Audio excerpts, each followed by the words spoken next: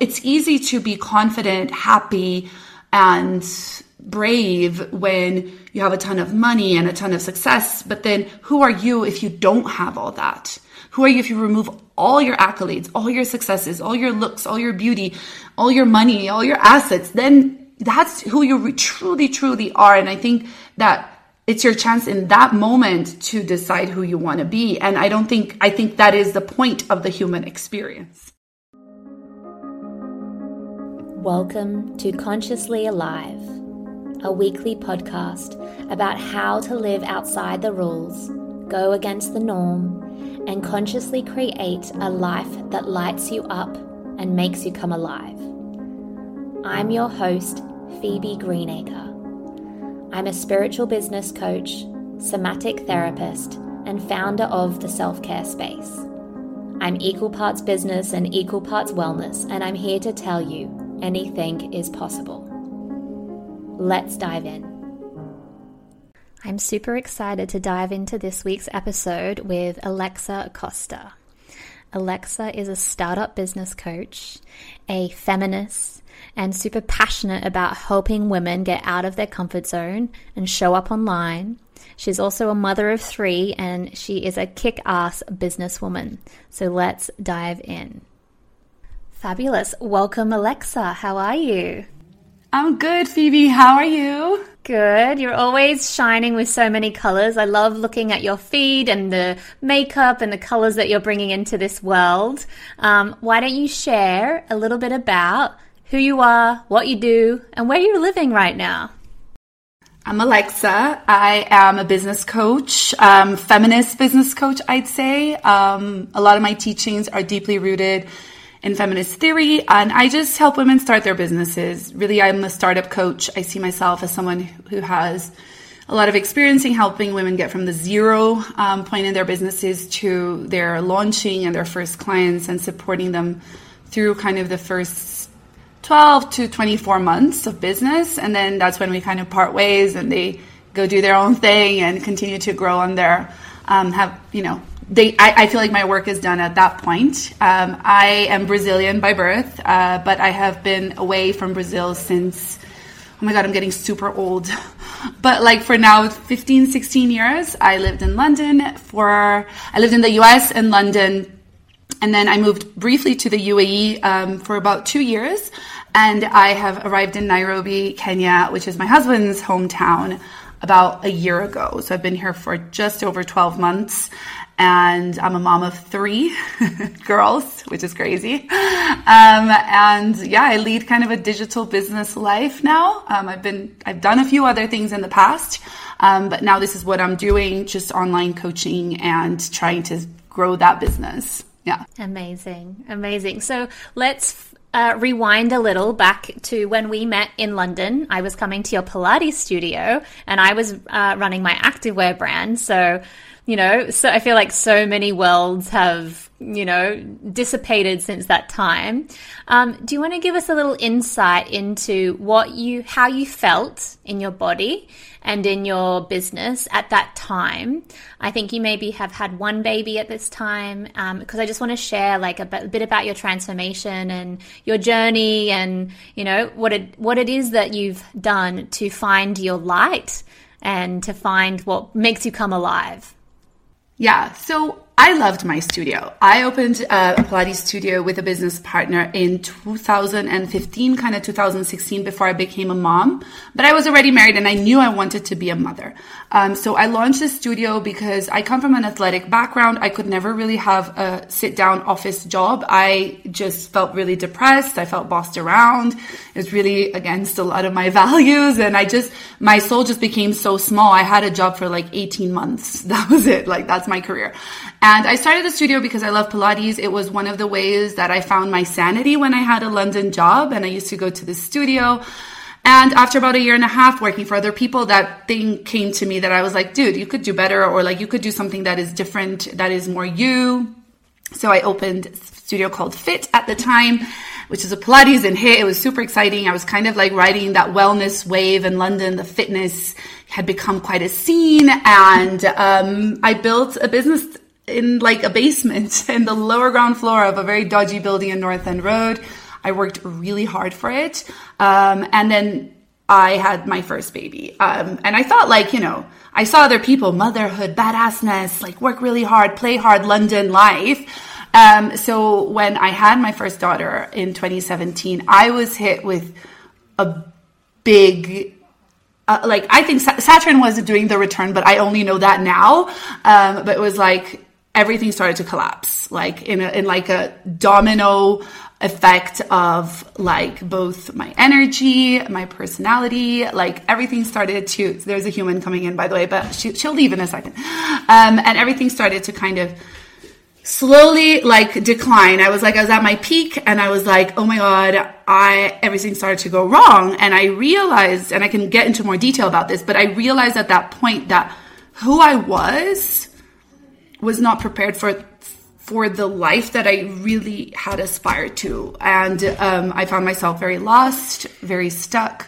And like, I would say, like, I wasn't well emotionally and mentally anymore. So I had mental health problems such as anxiety, postpartum depression, post-traumatic stress disorder. And I was trying to run a business at the same time. And at one point, I just couldn't do it anymore. So I was kind of telling about the childbirth and the business, kind of, my whole world fell apart. My whole world crashed. Mm-hmm.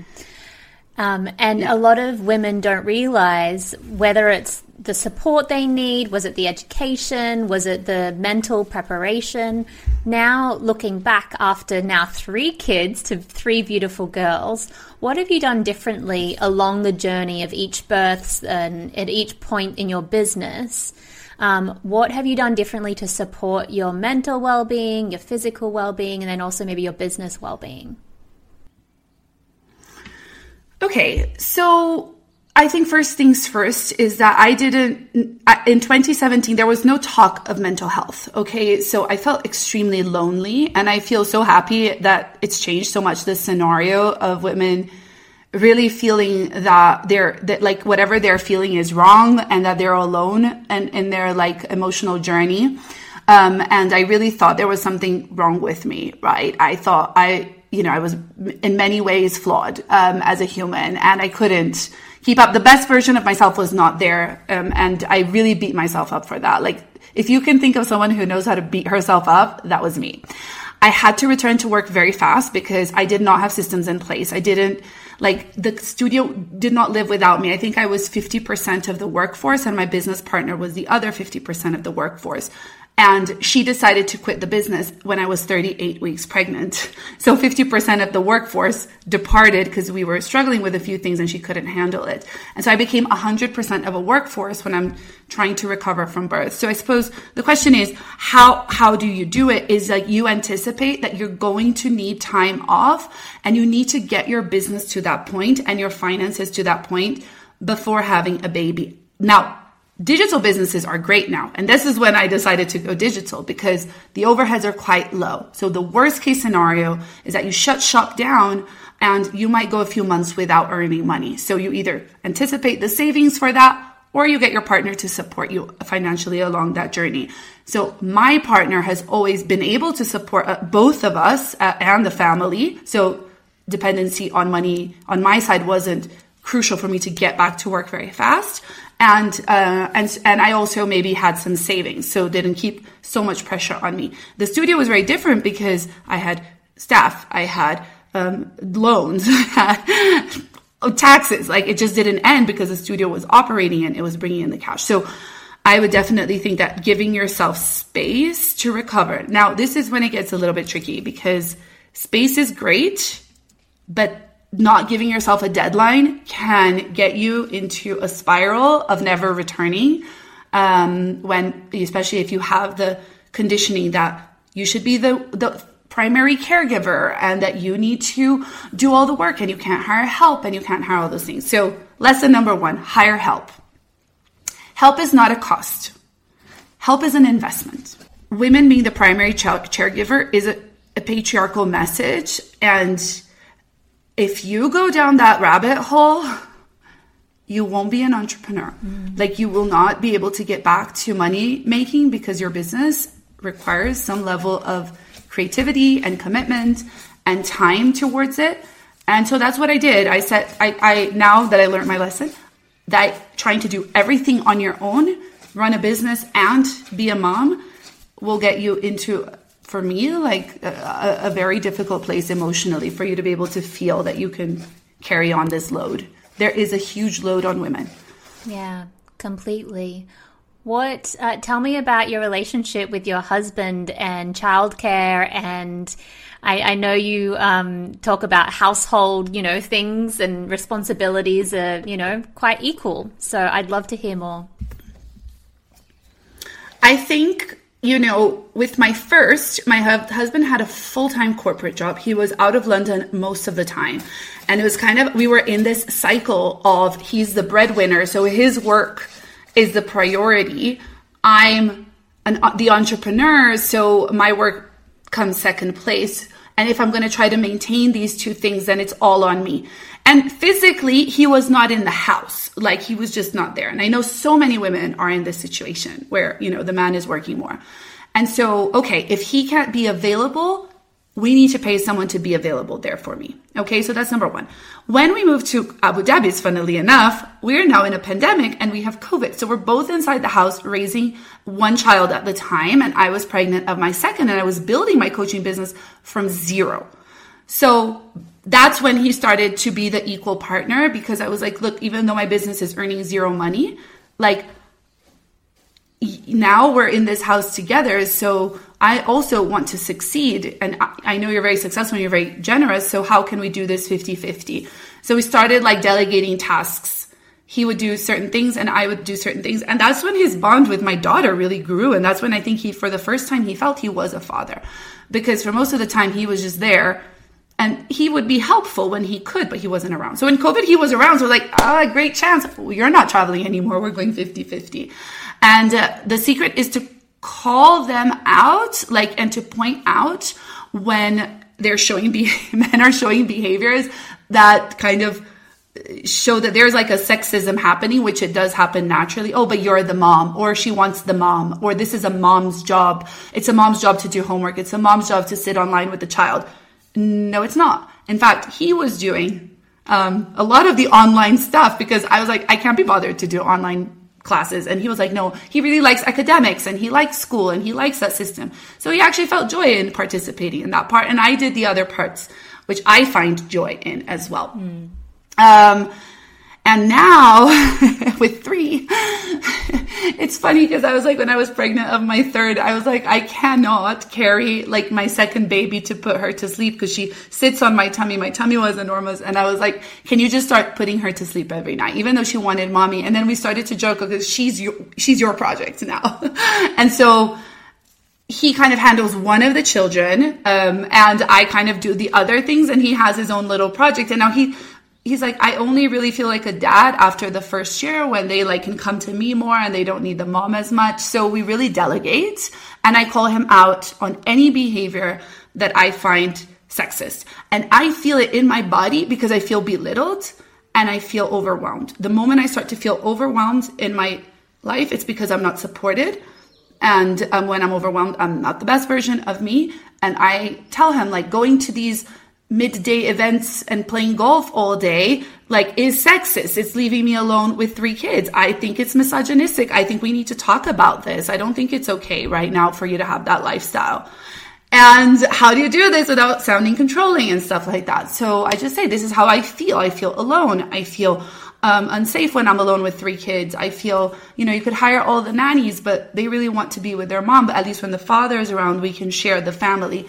And so me voicing how I feel is really important, because otherwise I become resentful and our marriage struggles a lot. So evenings, if he wants to go out with his friends, it's not that I don't want him to go out with his friends, but if I'm alone with 3 kids in the house and suddenly they all wake up, how do I feel? What's left of me? So I call out patriarchy and I point it out, and he's always open to seeing my side of the story, which I think is really important, that women voice sexism and gender inequality, especially when you become parents, because that's when it becomes much more exacerbated. I'm taking mental notes and writing this all down.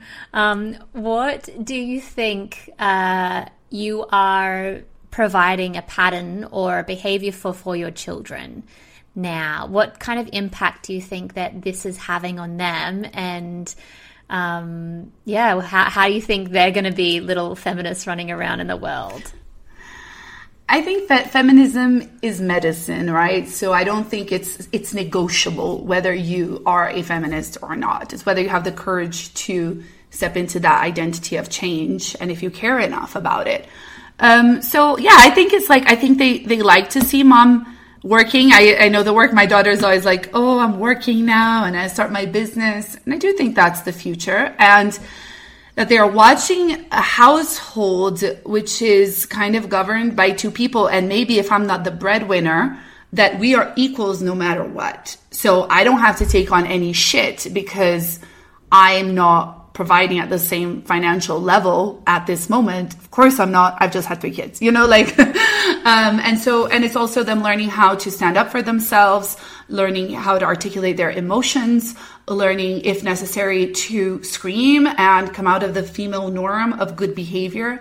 And I think this is the mother that I had, and it's allowed me to move through life standing in my power because I have a family of women. I come from a lineage where we're mostly women, of women who really talk and voice and express and fight and behave badly if that's what it takes to be who they really are and like not take any bullshit. And, sometimes my behaviors aren't appropriate and are not the norm for how mothers and moms should say and behave. Like my daughters say the F word all the time. I say the F word all the time. And they use it, like Fiorella uses it in like the perfect context. Yes, I think it's really funny. I think it's really cool. And I know she could get in trouble in school. Like I am calling her out on it. I don't know. I say the F word a lot. What are you going to do? She's going to learn it. And so I want to teach her, but I'm also not raising the perfect little girls. They're rebels and maybe that's what the world needs, I definitely think the world needs a lot less cookie cutter good girls and a lot more rebels, because rebels change or make change. They're the change makers, and they're the people that are making waves in this life, in this society that we live in now. Were you always a rebel? I was really difficult as a child.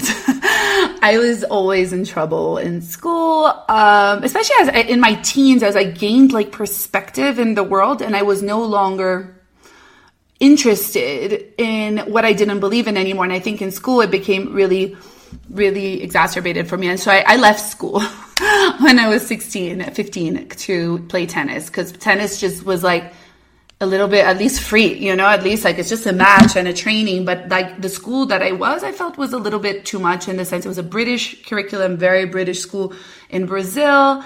And there you just put your hat down, you do your work, you get an A, and people thrive in that environment. Now I could thrive in the academic environment, but like I couldn't be silenced. And that was like one of the things. It was like, do this. No, I was always answering back to my parents at home. I was a nightmare, like do this. And it was no. And like my daughter is exactly the same. And I really struggle with it, by the way. And so it's hard. Nevertheless, I was a rebel, but I was always a high achieving rebel. So it was like, I'm going to do whatever the hell I want, and I'm going to do well in whatever I do because I have the energy to create. It's funny, I was watching a movie, Elvis Presley is like a rebel. Everyone was like, don't do this. And he's like, I'm going to do it. So I was a little bit like that. Don't wear your skirt like that. The next day I would wear my skirt like that. Don't reply like this. The next day I would reply like this. In my job in London, they were like, you have to do this every day. And I just wouldn't do it. And I was just like, fire me. Get rid of me. Like, sack me. I don't care. And so I always tested these limits. How far can I go before I get into a lot of trouble? And I just be willing to take these risks, and everyone's like, it's too risky to live like that. And I was like, well, maybe one day I'll go to jail. I'll have a fun story to tell in the most normal way possible. But yeah, I don't take any bullshit. So what has that character of rebellion and risk-taking given you as an entrepreneur and business owner? So the risk-taking element, is a big element for me. Like, cause my mom taught me how to take risks. So if she was a single mom raising 2 kids, she's like, I'm going to put them in the top school. The risk is I don't have income to pay for that at the end of the month, but that's okay because I'm going to figure it out. Like I'm going to figure out how to make all the things that I want happen. And so whenever I've taken a big risk in my business, and the first big risk you take is maybe that first financial investment that you make. So let's say the studio was like that risk I took. And I was always like, it's a risk, but I'm going to figure it out. I'm going to figure out how to get this profitable as soon as possible, even though I had no business background or any skill or practice specific. I was just like, okay, maybe I just need to make this happen. So what this does, it enables you to grow. So I've never stayed stopped, and the success I have is because of all the risks I took, taking out loans. A lot of women are like, oh, loans are so bad. Debt is so bad. It's shameful to take out debt. And I was like, no, debt is necessary to be able to go forward. Otherwise, I either have to be born rich, right? Or I have to go work 20 years for someone else so I can save the money, or I can just borrow some money from the bank and pay them back. So I always told myself, okay, what's the worst that can happen if I borrow 10K and my business doesn't make that 10K? I put the maths in a spreadsheet. It's 6 years to pay 250 pounds a month. I was like, I can babysit, I can wash, I can clean, I can teach tennis, I can walk dogs if I have to, I can, waitress, I can work at Starbucks. I was always like, that risk is okay because I'm willing to deal with the shame that would come if I fail and just have to go for the plan B, which is to get a job to pay for the loan that the business couldn't do. And I never came to that point, but the courage was that I could keep going. And so even when I came into the coaching business, I had literally $20,000, and 18 of those 20 was to get my certification. And I was like, let's go. Let's drain the bank account one more time, because it's in that moment that it's when I take that big risk, is that when I ignite I grow, and this whole new version of me has to come out. And that's a beautiful thing. For me, it's the only way I grow is when I put myself in harm's way. And I've done that many times. Completely. I love it. Every time that I've up leveled in a huge investment, whether that's with a coach or a new program or a new training, the most beautiful metamorphosis happens after it. And what would you say to the community at home that are listening, that are scared to take that first big risk? What would your advice be? I love the coaching call where you're playing all the worst case scenarios, right? So I play all the worst case scenarios with my clients. And I think that once you've done that, at least ask yourself, what do you think is the worst thing? And then go, and if that happens, then what happens? And if that happens, what does that happen? You'll find that if you lose everything, because that's the biggest fear. What if I lose everything I have and I'm in a shit pit of shame at the rock bottom? And then that's the only way you know what is your true relationship with yourself. It's easy to be confident, happy, and brave when you have a ton of money and a ton of success. But then who are you if you don't have all that?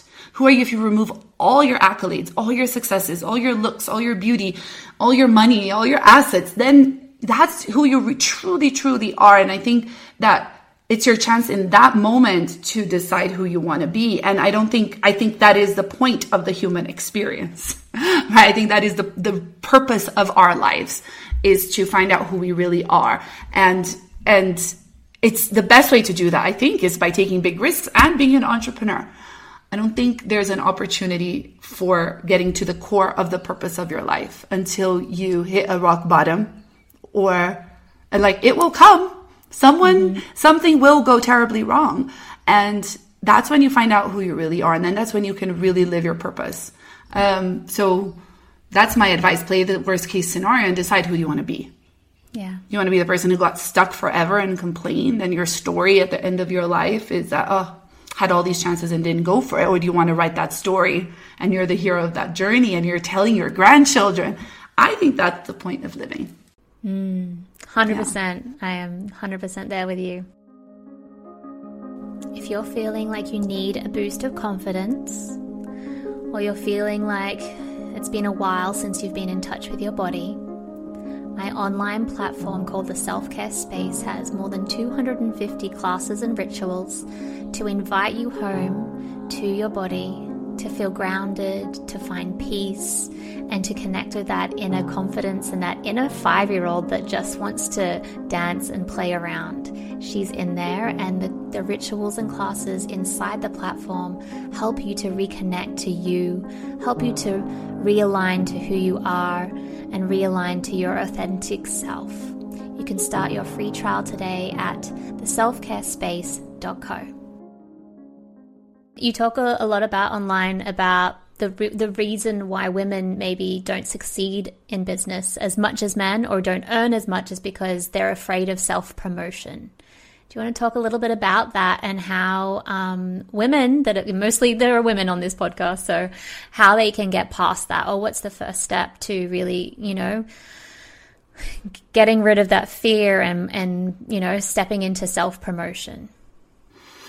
Yeah, so I have, like you and me, we all know that like building a business online is super scary. Okay, so mostly because of the aspect of two things. So self-promotion is been studied, right? There is the idea that you're going to articulate, talk about yourself, talk about your successes and promote yourself and talk about your business and your offer and your clients. So there's two theories, right? That is like, why is this so painful for women? One of them is the modesty norm, that women are expected to be modest, right? Most women, whatever country you come from, you have a religion, and there's an expectation on the behavior of women that modesty is the norm for women. So when you find yourself, let's say, taking a selfie or talking about your offer or making a video or creating that value, emailing some clients, or maybe it's just like DMing somebody to have a chat, you find yourself outside of that norm.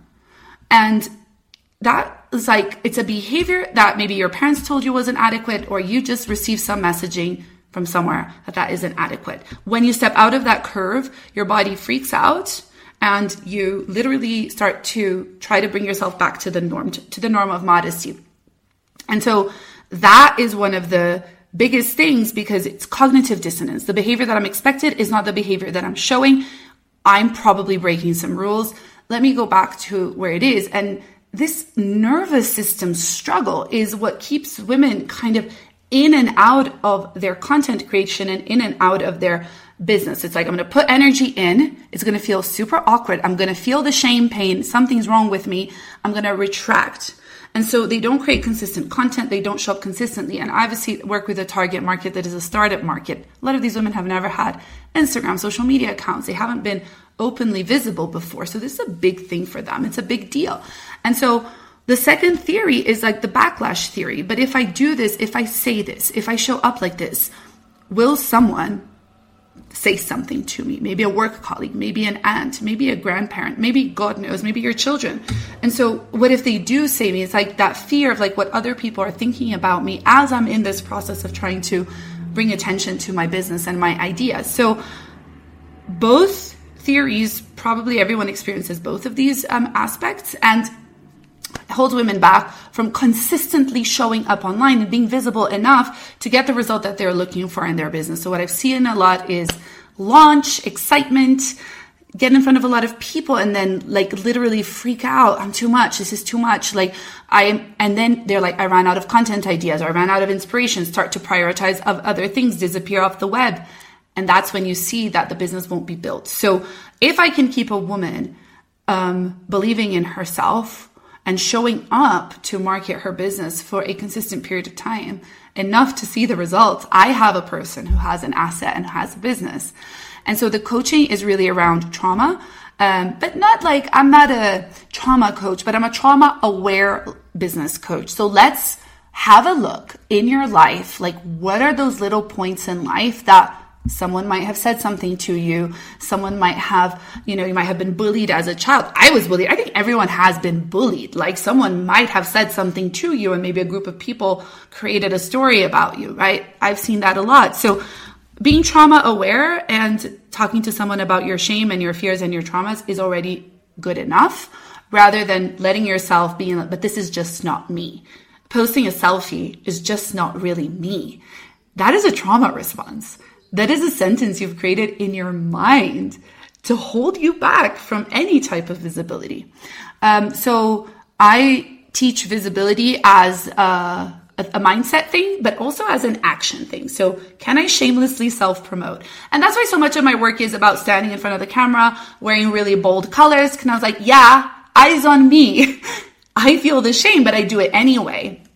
And working through your confidence, writing letters to your past self, like if there was a trauma, if there was something that you really struggled with, because I did, let's rewrite that story. Let's heal from that episode in your life and we can move on. So I'll give you an example. When I launched my coaching business, I felt so much visibility shame. I felt I had failed at my Pilates business. Like I felt I had been, because I lost a lot of money. I had lost maybe $60,000 to $100,000 in that business. I felt like, oh my God, you're such an idiot. You don't know what you're doing. You're probably going to fail at this as well. Like, I mean, who would even listen to you? You're like a life coach, Pilates teacher to life coach overnight. Like, no one's going to buy this. Like, I had so many stories and I still have all the journal entries of this conversation that I was having with myself. And I was like, God, like the anxiety was so debilitating to go online and promote my coaching business that I didn't sign any clients for maybe 6 months. And it was really, really agonizing. The anxiety, I didn't even know what it was. The anxiety was so big, it was in my heart. And then I sat down with myself and I wrote a letter to my past self and I revisited the trauma of I had business PTSD basically. I revisited it. I cried it. I had felt rejection, shame, abandonment from my business. I mean, so much shit was in my mind. And I cried and I released. And then I realized this is the only thing that's going to get in my way is the shame and the fear of what other people think about me. So I'm going to get out in front of that camera. And I watched other people do it. Like I watched you do it. I watched other, people in our industry do it. And I was like, what's wrong with me? And then one day I just like, fuck, you know what? I'm going to put my nice outfit on. I'm going to start taking some selfies. I'm going to start taking some videos. I'm going to start a podcast. I'm going to start doing the shit I know I need to do. And that's what created the result. Now, was it overnight? No, it took a while to align the niche to the messaging. There was some business aspects to it. But I was like, every day I'm going to put my face in front of that camera no matter what. And healing from that past experience was really useful. And then every day I remove a layer of shame. Every day I feel fear and then I work through it. And now I'm much more acquainted with my subconscious way of thinking. What were my triggers? What are my traumas? And there's one more layer that I'm really working on. One thing that I know is keeping me a little bit like stuck and maybe a little bit hindering me. And I'm excited to do some different subconscious work, maybe hypnotherapy, different work to keep removing these layers. It doesn't come off and you're done. It's like every time you discover a little bit more about yourself. And this is what I'm committed to teaching, because I think this is the secret. If we can get more women to be out in the world showing their faces and advocating for whatever mission they have, whether it's business, impact, like at work, getting promoted, I think we have a better chance for equality. And that's why I do like social media. I think it's a healing tool as much as it is a very toxic tool, but it is a healing tool because we can finally put our face, our voice, and our mark in the world and connect with the people who are aligned. So I'm a big advocate of building a social media presence. Talked a lot now. Super important. No, it was all amazing. So important. And I think sometimes people will look at people's day 10 years. So I've been an entrepreneur for like nearly 9-10 years now. And people come onto my page and think, oh, wow, she has it all together. But like, if you were to go back even just 2 years ago, I didn't do Instagram lives or get online or anything like that. This has only been in the last 2 years. And I'm sure people would go onto your account right now and look at all of the beautiful lipsticks and bright colors and like see how confident you are. And would be like, wow, I could never do that. So it's just, it's like a little blimp in the history of time on your timeline, my timeline. And so for people listening at home, if you're scared that you don't feel like you're as confident, say, as me and Alexa right now, that is okay. It's baby steps. Yeah. Baby steps. What do you share with your clients when they are feeling, okay, so you've identified they have trauma, probably from primary school, or someone's told them that they're, not good at something. Where do you go from there to then, transforming and feeling confident getting online? Okay, so I think that we give them tools, right? We give them business tools, because I think a lot of times as well, women in business, they have the story that I don't know what I'm doing. I don't know how to write the content. I don't know how to create the story, how to get the followers, how to get the engagement, right? And how to convert. So I think part of this is to teach them the how. Okay, so what is your favorite thing? What feels comfortable right now? Let's take it to that step. So is it stories? I think stories is a very it's a very good entry level self-exposure thing, because if you don't want to be face fronting, you can create content that isn't your face in front. That's what I did for so long. So it's if you had to pick one, what are we going to go for? Okay, let's just promise that we're going to show up and do some stories every day. And I'm going to teach you the art of Instagram stories. I give them examples. I think when someone is armed with tools for business, really let's work on writing content. Let's work on offers. Let's work on this. So knowing what you sell, knowing the value of what you sell, knowing that people need it, and shifting the mindset that selling is creepy and weird, and to a mindset, just by changing the way you think about it, to my work is needed in the world and there are people who can benefit from me showing up. It's okay, can we focus on that? So showing up becomes the first thing. Can we just show up every day, teeny weeny little bit? Then let's start to tie this into your offer. Let's learn how to believe in the offer. So if you arm someone with business tools alongside the mindset, their chance of performing really well is much higher. And I do like to start people in their comfort zone. So what is most comfortable right now? Let's take action there and slowly increase the visibility to different angles until they feel safe to do all of the things online. For some people, they didn't have a big audience, but they had a LinkedIn network. Let's say corporate women who are transitioning. I was let's go to LinkedIn. Let's go to the people Let's just reach out by email. That is visibility already, right? And now, a year, 2 years later, it's videos, lives, masterclasses, full face reels. And I think that then I've won in life. When I see a client do that, it's way more important than have they made $20,000 this month? That's okay. But she's in front of the camera. She's living her purpose. She's talking to the world and she's showing up. For me, that's wow, you've come a long way. Completely. I have that proud moment every single day when I see my clients online and doing the things and kicking goals. It just makes you feel so satisfied with what you're doing in life. Yeah, it's good. That's a feel good feeling, really. Completely. What was something that you grew up with learning that you have chose to consciously unlearn? Great. Yeah. I think that I come from a family of extremely academic and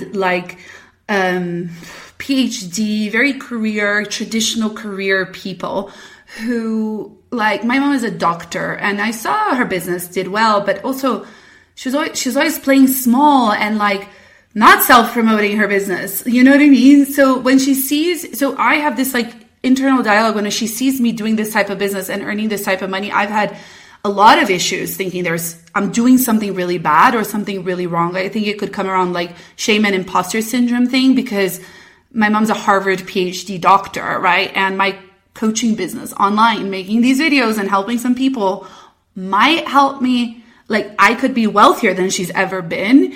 We're in a different scenario than we were in the 80s and 90s, right? But that makes me feel really bad, right? That makes me feel really bad that her life and career were so much more difficult than mine.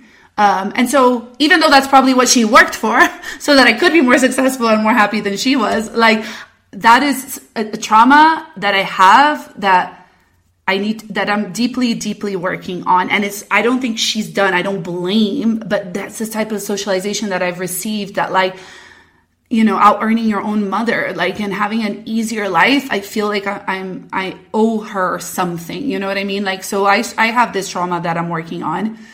She's never said anything, but there was a lot of, Alexa, you're too much. Alexa, don't wear that. Alexa, you're going to show all that skin.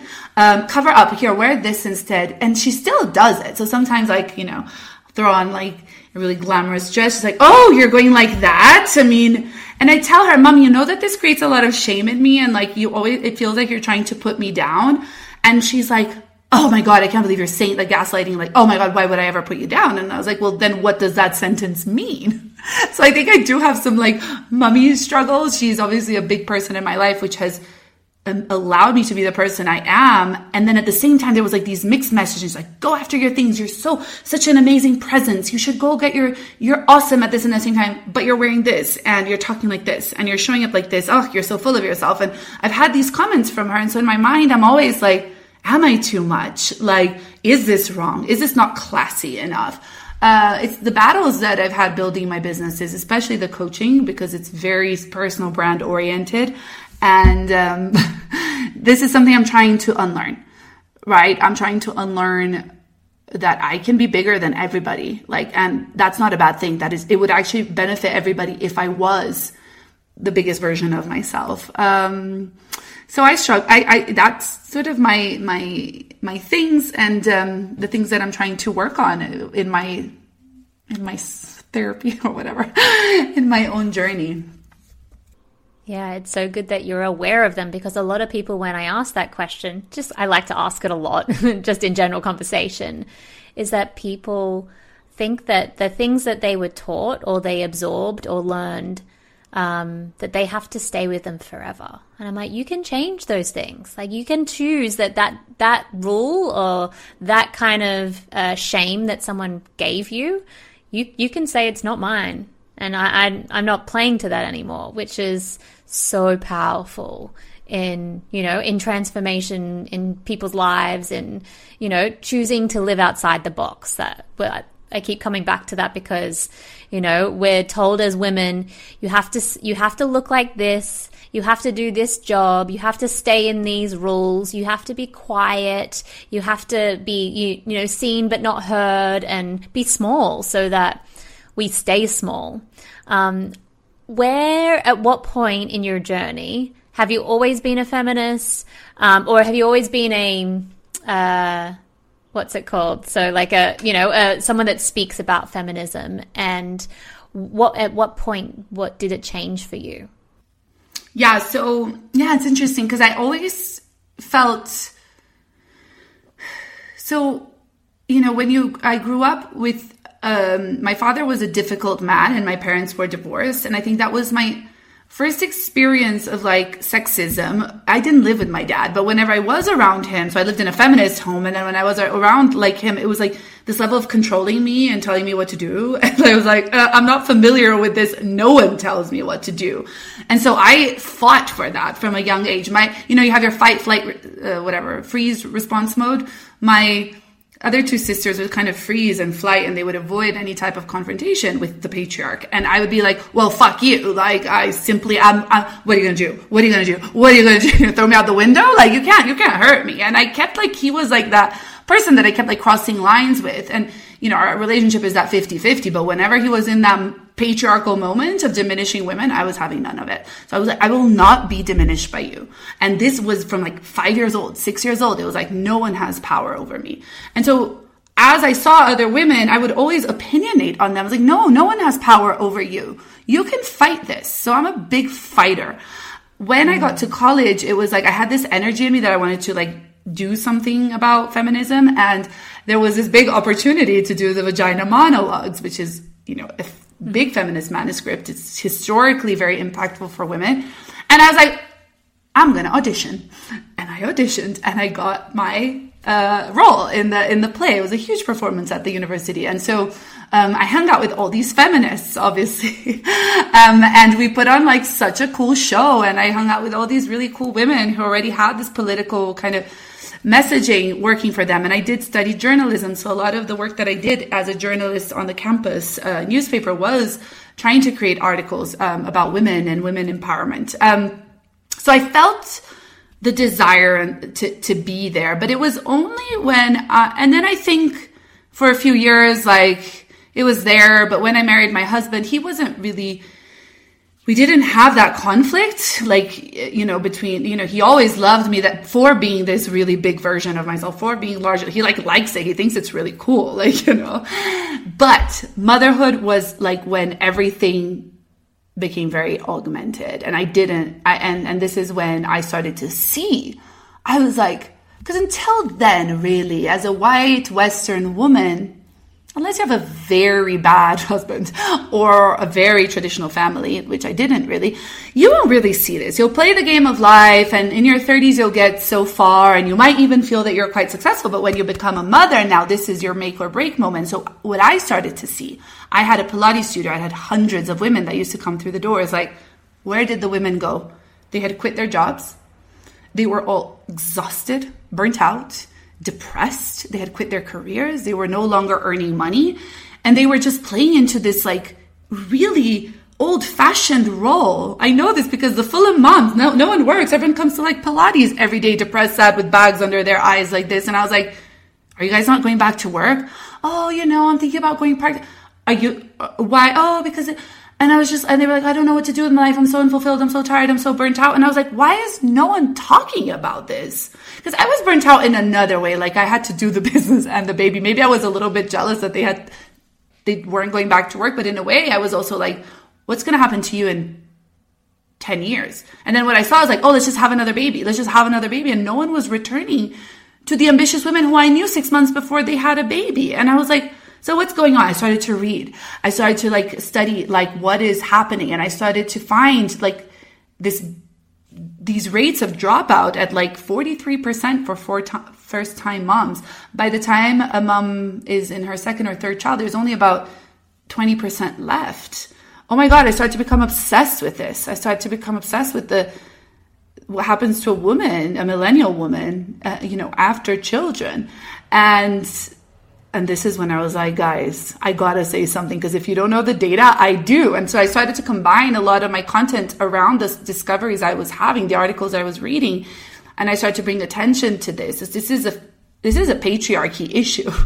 And then I just started to say, yeah, this is it. You know, guys, this is what it is. We're oppressed. We're in a power struggle here. And it was when I thought business was the answer to a lot of these problems, you know. I started to teach business. It was very organic, but it was my discoveries of like, dude, where are all the women going? Where have we gone? We were all educated, ambitious, smart.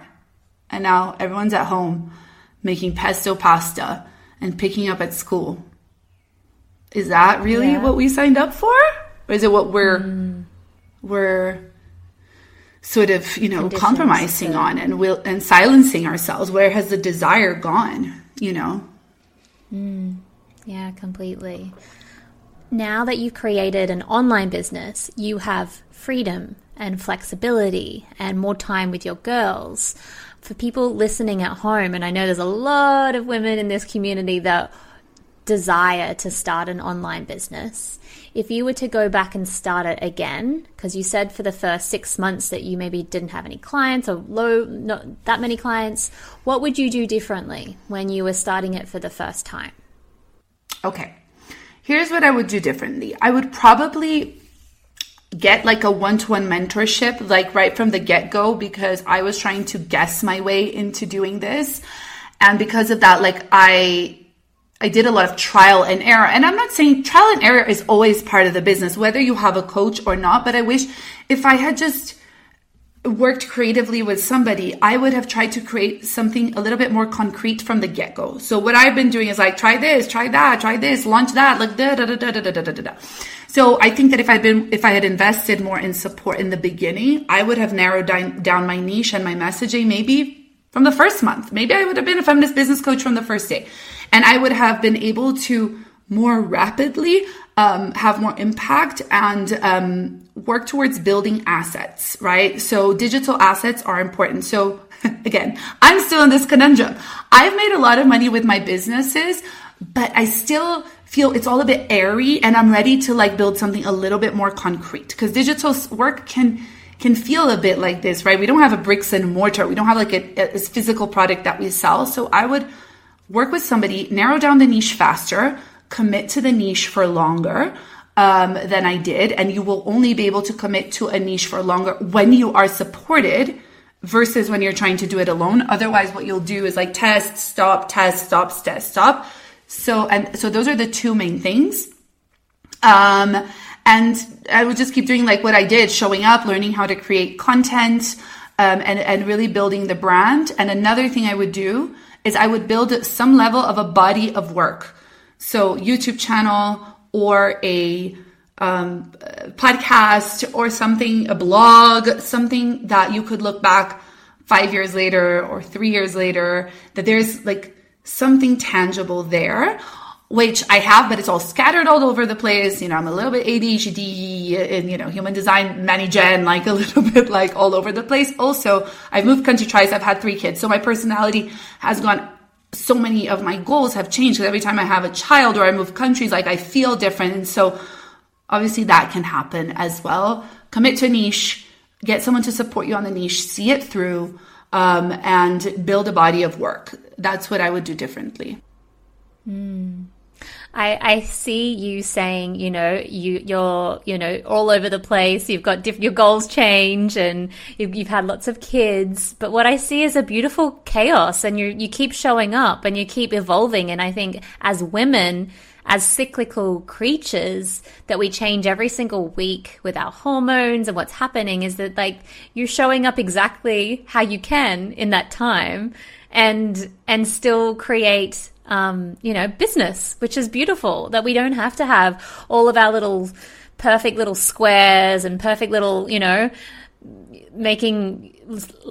leading into the narrative that we need to be good little girls and perfect little girls, and everything needs to be in neat little boxes. So that's just my reflection, Alexa, that you are, you know, doing the thing. You can do it messy, which is great. And I think it just depends so much on like your own creative pattern. But one of the things that really liberated me to be able to live like this without feeling like, oh, I'm doing it wrong, or it's a failure, or I'm not capable of completing anything, is the fact that I decided to work on the belief that it's safe for people to watch me be all over the place. You know, it's safe for people to watch me be a beginner. It's safe for people to see this journey. And because I think the biggest fear is like, what is that one people watching me? You know, and most people are not watching you. Okay. Most people have kids and shit to do. So even though we feel when we get visible online that there is like a crowd, I don't know, this is what my belief was, that they're observing me and like watching my every step and like ready to point it out. That's how it can feel. Is that that's not even happening, because everyone has a life. So take that weight off your shoulder. But even if you do really truly believe that is true, the thing that most happen, it's okay for them to see me fail. It's okay for people to watch me be messy, clumsy, and not know what I'm doing. And it's safe for me to show up wherever I am in my journey. And when I thought in that way, and I was like, it's okay. It's okay. Whatever, people can think whatever they want, and it's okay. It's still safe for me to go out there. That's when like all the weight of expectation came off, because literally we're just like doing it for the belief of what other people are thinking about it. So it was like, they can watch me be scruffy, messy, all over the place, change my mind as many times as I need to, and want to, until I get to that place that is my sweet spot. Yeah. And I would say finding the journey, it's like not the destination of the sweet spot. It's like continually finding that sweet spot, and like, oh, there's a sweet spot here. Is there a sweet spot there? Is this a sweet spot? Is there really a sweet spot? I don't know. And the trial and error thing, like this is the whole game of business. Like there is no one rule book. There is no like, this is going to work for you, or this is going to work for your community, or this is going to work for your audience. I see people trying to carbon copy other coaches or other online brands, and then they try it on themselves, and it like, that doesn't work for you because it doesn't feel authentic. It doesn't feel in alignment. What is it that you found with you, like showing up online, having this like sweet spot with feminism and, you know, getting people to feel more confident? And what is the sweet spot that has felt so in line with like your values and who you are that you're like, yes, this is it? I think what has been the most fulfilling part of this journey has been my one-to-one coaching practice. Okay. And really, it's kind of like, there's something about people that I love, and really having that relationship with clients, which is what I had with my Pilates studio. So if there was one thing that was beautiful about that journey, it was the bond and the friendships that I made. Those are the best memories I have. My whole London like network are these women, and if I have to say, like, what I find the most fulfilling out of coaching is my one-to-one practice. I love just talking to a person and like getting in their brains and then having a laugh and then doing some serious coaching and then, you know, teaching them some concepts and then following up on WhatsApp. So even though, you know, in the industry, they're telling you scale, get bigger offers and less contact, more boundaries, people get results from being in your energy, like all that bullshit. It's like, if you have to tell me what I get a real kick is like a really, really amazing one-to-one 45, 60 minute, hour and a half, however long it takes to get the breakthrough for my clients and work with them. That's what gives me pure joy and pleasure. I love it. So it's definitely something that I'm never going to let go of, no matter how much the business books tell you and how much other people have done this.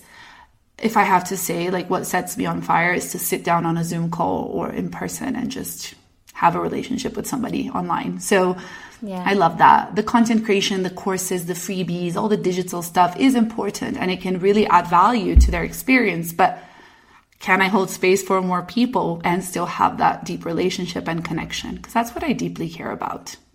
Really. Completely. Me too. Yeah. Caring about the humans getting change.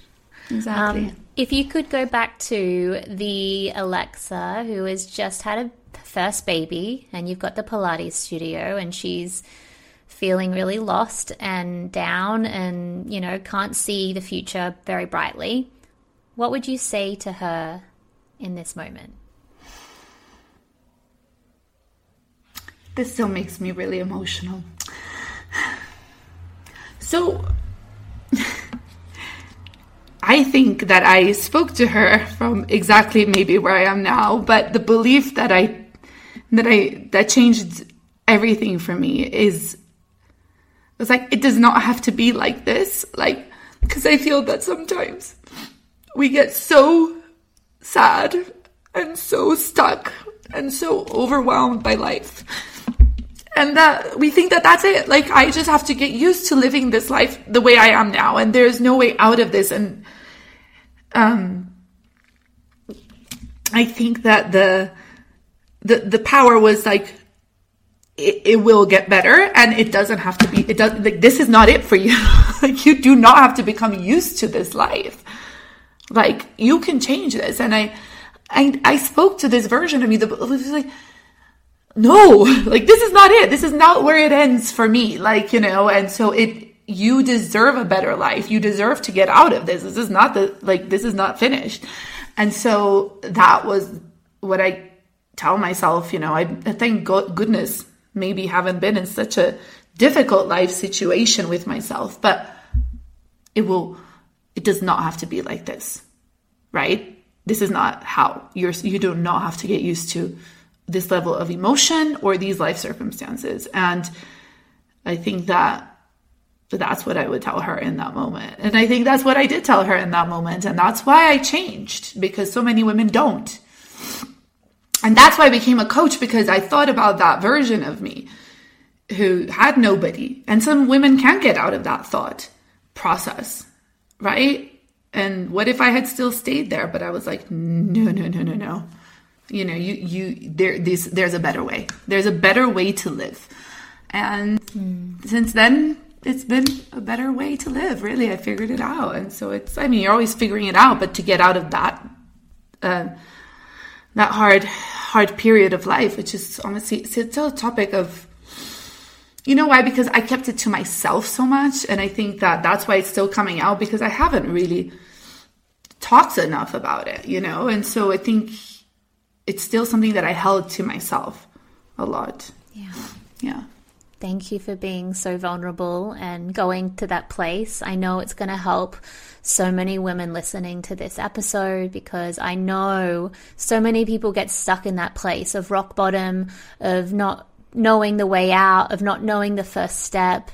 And for you guys listening at home, that there is always a way out, and there is always the ability to change. And it may not be an overnight change. It may be 100 or 356 little steps, and that takes you to a year, and you can change your life in a year or a lot less, but it is possible.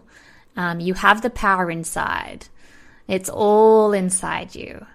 And that's my biggest message, is that come back to the most amazing version that is inside of you, that little girl dancing around, or the little girl that was like full of life, that she's still there.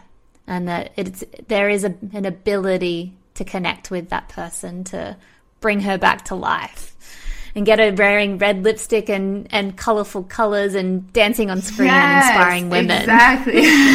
Yeah, I mean, I've come a long way, you guys. Like, I know, you know, sometimes you follow somebody or you find them here and you're like, oh my God, you know, and we all have stories to share. Obviously, we don't share every day. Like, you know, it's not about that. But it is about knowing that I think we're all working towards something, right? We're all trying really hard. I don't really love the marketing message of like how life is easy and business is easy. And I think it can be a little bit misleading, especially for startups and people trying to make that first step in life. It's hard. We're all working really hard here.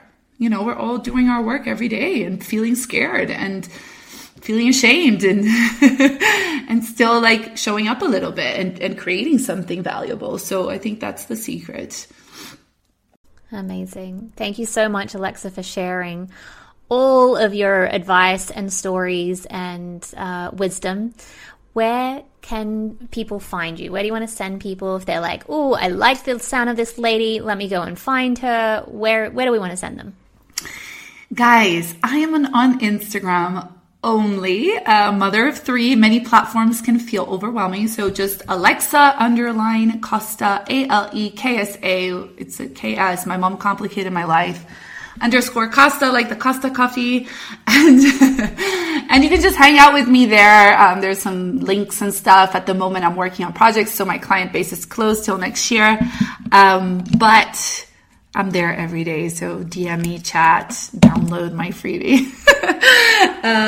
21 days of confidence. But it's just like, I just think of my page as like a really energy boosting space, really honest, and some tips and tricks here and there. And then it's just friendships and connection.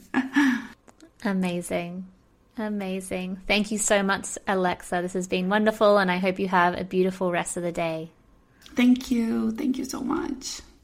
I don't know about you guys, but when people show up and be vulnerable and honest and raw, it is my favorite type of conversation. So I hope you enjoyed listening to Alexa and her journey, her struggles, her highs and her lows, because guys, this is what life is about.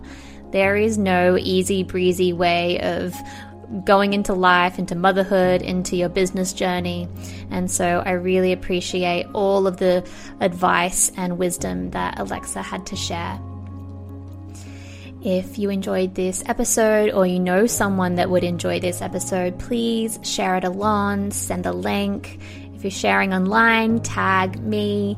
I always love sharing the love, and by you sharing the love, it helps women out there who are feeling lost, who need a boost of confidence, or just need a boost of inspiration. This is how we have a ripple effect on the world, empowering women by women, sister by sister, mum by mum, cousin or friend, work colleague. This is how we make an impact, guys. This is how we help women feel less alone in this thing that we call life, and we can rally together to help women join with women and start feeling better about themselves.